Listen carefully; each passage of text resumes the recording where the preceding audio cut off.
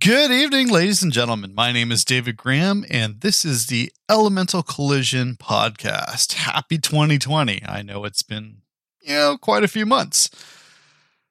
All my fault, I promise. We're getting there. We're getting there. Certainly getting things back in order here. And, well, like I said, welcome to 2020. Everybody's working from home. I'm working from home. It's a Saturday night, and I have a new blog post topic for you. Well, blog post podcast topic. So this question comes from the wonderful Elizabeth Gilligan from Material Evolution. So she wrote to me and said, Dave, are we getting to the point now where we have more data, which is creating more robust data sets to avoid implicit data biases? And if so, is it almost a moral duty to give away data to make sure algorithms are representative?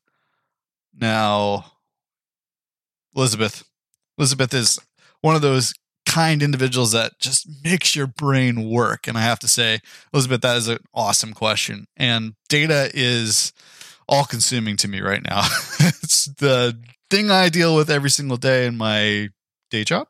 It's the thing I deal with every single day in my, not so day job. It's everything that we deal with as consumers as well, right? Decisions are made based on data constantly, right? And one of the things I'm working on the side right now is this concept around data, how we acquire it, how we generate it, how we transform it, and then how we consume it. So the question is absolutely prescient, and I'd like to talk to it. So let's start with the first question. Are we getting to a point now where we have more data, which is creating more robust data sets to avoid implicit data biases? So the quick answer is yes, but. So the good news is, as we create data, we're compiling all this data together. These data, or datum, if you will, is being put together in various data lakes, right? You can eschew that terminology all you want to, but let's use the lake analogy for right now, since it seems to work in my head. So all this data is being collected. It's unstructured, or it's structured, or it's blobs, or it's metadata, it's data about data, right? There's a lot of data just floating around.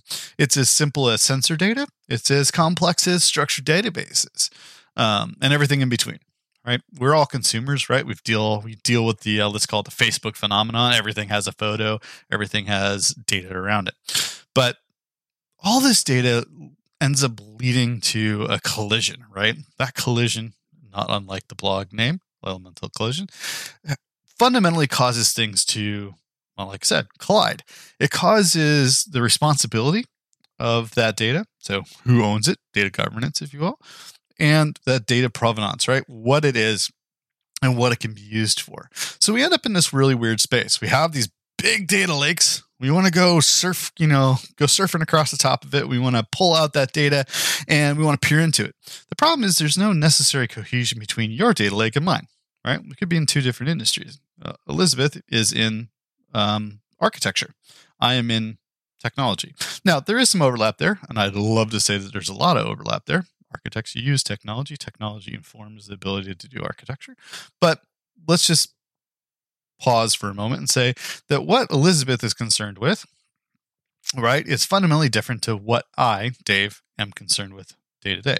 The way that we collect our data, the way that we view our data, the way that we look at our data then is going to be different. So my data lake is going to be bits and bytes and CPUs and substrates and all that kind of fun stuff. Now, I just said substrates, so apologies, Elizabeth. Elizabeth is going to be dealing with substrates and aggregates and wonderful things. And as a side note, I'd urge you to go check out Material Evolution. They're doing some amazing stuff with concrete.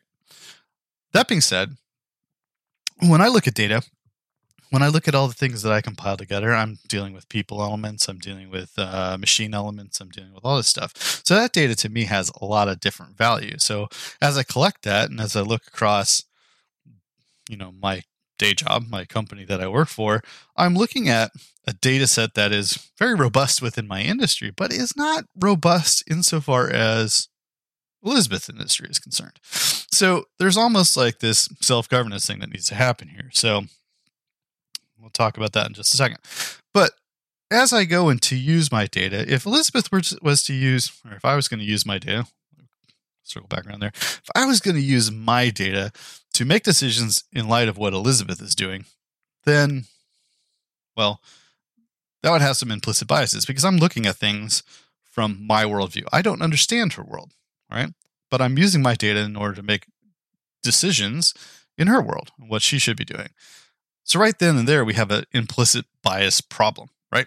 It's something where I'm trying to enforce my worldview upon her. And if she were to do the same thing back, architecture, data informing the technical side, we could argue the same thing was happening. There's an implicit bias there. She looks through things in her own specific worldview. So do I. So when it comes to the original question, these robust data sets avoiding the implicit data biases, it's helpful. Because then if I look within my industry, then I can say, hey, the robust data set that I have for my company, I can look at all that stuff, I can compile it all together, and I can use that to grid stuff out. But the checkpoint isn't always just the data. It's also me. It's also the people that are involved in that process, right? One of the issues that we have is that people are inherently biased. I said it out loud. I'll say it again. People are inherently biased. The decisions we make are inherently biased one way or another. You cannot approach a problem without bias, period.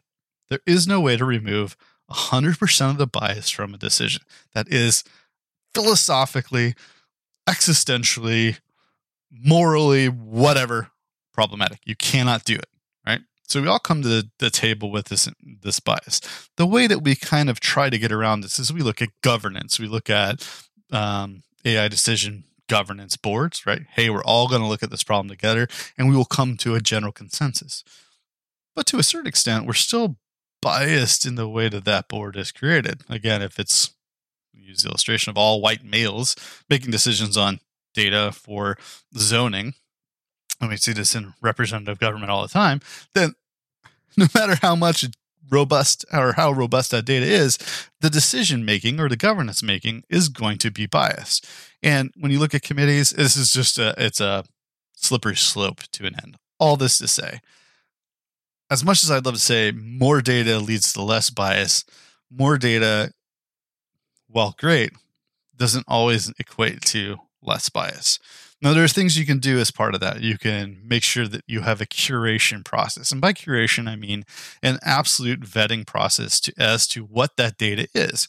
Not all data is necessary. Not all data is required.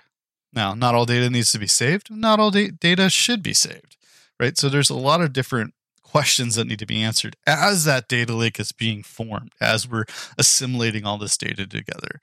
And it needs to fall along that process. Processes need to be made. So as you start your company, especially I had the absolute privilege of mentoring a couple of about 20 companies, I believe, and a startup accelerator in Belfast. And Elizabeth's company was part of that. But as you start your company, as you start to deal with data, and I think every single one of the people that were there heard this from me, as you start to understand your data, as you start to look at your data, you have to understand what you're going to do with it, right? So the curation processes should be almost implied or implicit to anything you do with data. There should be no discussion about data without the discussion of how do I look at this data? How do I evaluate it? How do I do it? So regardless of how big your data set is, a process needs to be put in place. Well, Dave, you say, what if I have all this extant data that I'm taking from other sources? How do I ensure the quality or capability of that? Aha, very good question. Is it necessary? We asked the first question. Is all that data necessary? What is the fundamental data I need in order to get my job done? Or have my business function? Or X, Y, and Z, right? It's what are those questions I need to ask up front? The second question after is, but that data necessary, is all that data valid? Right? The beautiful part about research and the beautiful part about being in academia and pulling academic research out or scientific or tested data, laboratory data or whatever, is that not all data is going to be useful. Not all data is going to be good. It's going to be data that's going to be reported and you can use that to find the edges of what you need to do, but not all that data is going to be solid gold for you. Right? Some of that's junk data and it's more of a caution sign. Don't go here. Don't do this. Right? You don't have to discard it per se, but you're not going to use that in your decision-making and in decision-making tree. You'll use it initially for that kind of branch and decision, but then you're not going to go back and revisit that because you already know that the data is invalid. Now, peer review is a huge part of that, obviously. And again, we're spanning far afield here. Don't spend too much time on this. But peer review is part of that process of vetting and curating and governance of that data itself, right? It's going and checking to make sure that the answers, the solutions, the presuppositions that have been answered or supposedly answered, the hypotheses, if you will, are actually valid, that there's truth, there's rigor to it, right? So there we go. So a lot of data is great. A lot of data does not necessarily limit the amount of bias that's present in there because people are inherently involved. Now, we can extend this further into machines, and I will spend maybe a couple minutes on machines. One thing I love about machines is everybody seems to think they're the panacea for bias. They absolutely are not. Machines, remember, are created by people, right? The self-assembling or self-fulfilling prophecy of a machine that can think itself, replicate itself, and do that stuff. We are getting to the age of machine replication or AI replication or artificial intelligence replication, right? We have artificial intelligence or machines that can learn, that can propagate, right? That understand as they continue to do this. I mean, we see this every single day in autonomous driving, right? Machines are trained. That training set leads to the ability to infer, or the inference process, and decisions are able to be made based on these large amounts of data and training sets. But even then, you're seeing machines having certain types of biases. We see this in the news with, Tesla. If you changed, I forget what it was, if you put electrical tape over one particular segment of a letter or number, alphanumeric character, it can fool the machine because the machine is biased or the machine is trained to believe that that particular bit of information is representative of the whole, right? That is an error in the processing complex, right? Could that be considered bias? Yeah, it could be because it's biased or it has an orientation towards that particular solution. Therefore, we can trick it by pretending it's something that it's not. That's us inserting something into the process. Ergo, bias emerges. So, very, very long answer, 12 minutes to that question. But Elizabeth, awesome question, notwithstanding. So the second part of that overall question is, and if these robust data sets help us avoid implicit data biases, is it a moral duty to give away data to make sure algorithms are representative? That's an awesome question. Now, there are a couple different minds of this. Number one, there is the share everything kind of model, right? How do you trademark or copyright or create intellectual property around maths? I mean, seriously, addition, subtraction. Well, I'm going to go ahead and copyright that. Most systems would say, can't do that. All right. So when you look at these algorithms or you look at the way that these machines or these curation processes, and let's call it transformation process or curation processes are done, right? The underlying components of it, the process by which things are translated is, and I'm not an expert on IP or copyright law here, so I may be speaking out of turn, but follow me for a little bit. The process by which data is transformed and done becomes a company secret sauce. The implicit, code, or let's say the code of it is, let's go that way, but the algorithm may or may not be, right? So again, how do you patent or how do you protect the maths underneath it, right? And should you, right? So that's a huge looming question, right? Again, I'm not an IP lawyer, so I could not tell you one way or the other. In my personal opinion, maths are not patentable. They're not protectable. However, the application of those maths may end up being the crux of what becomes that patent or becomes that intellectual property, right? I mean, we have seen lawsuits after lawsuits after lawsuits about this. Waymo versus Uber, right? Over the process and procedure whereby which autonomous driving is done. The visual recognition systems, LiDAR, so on and so forth. So there is case law, and I'm assuming this is as pertinent in the European Union, EMEA, APJ, as it is in North America, South America, and Central America, right? That this is something that's to be litigated. We see software patents all the time. Oracle versus Google is a current extant one right out there right now.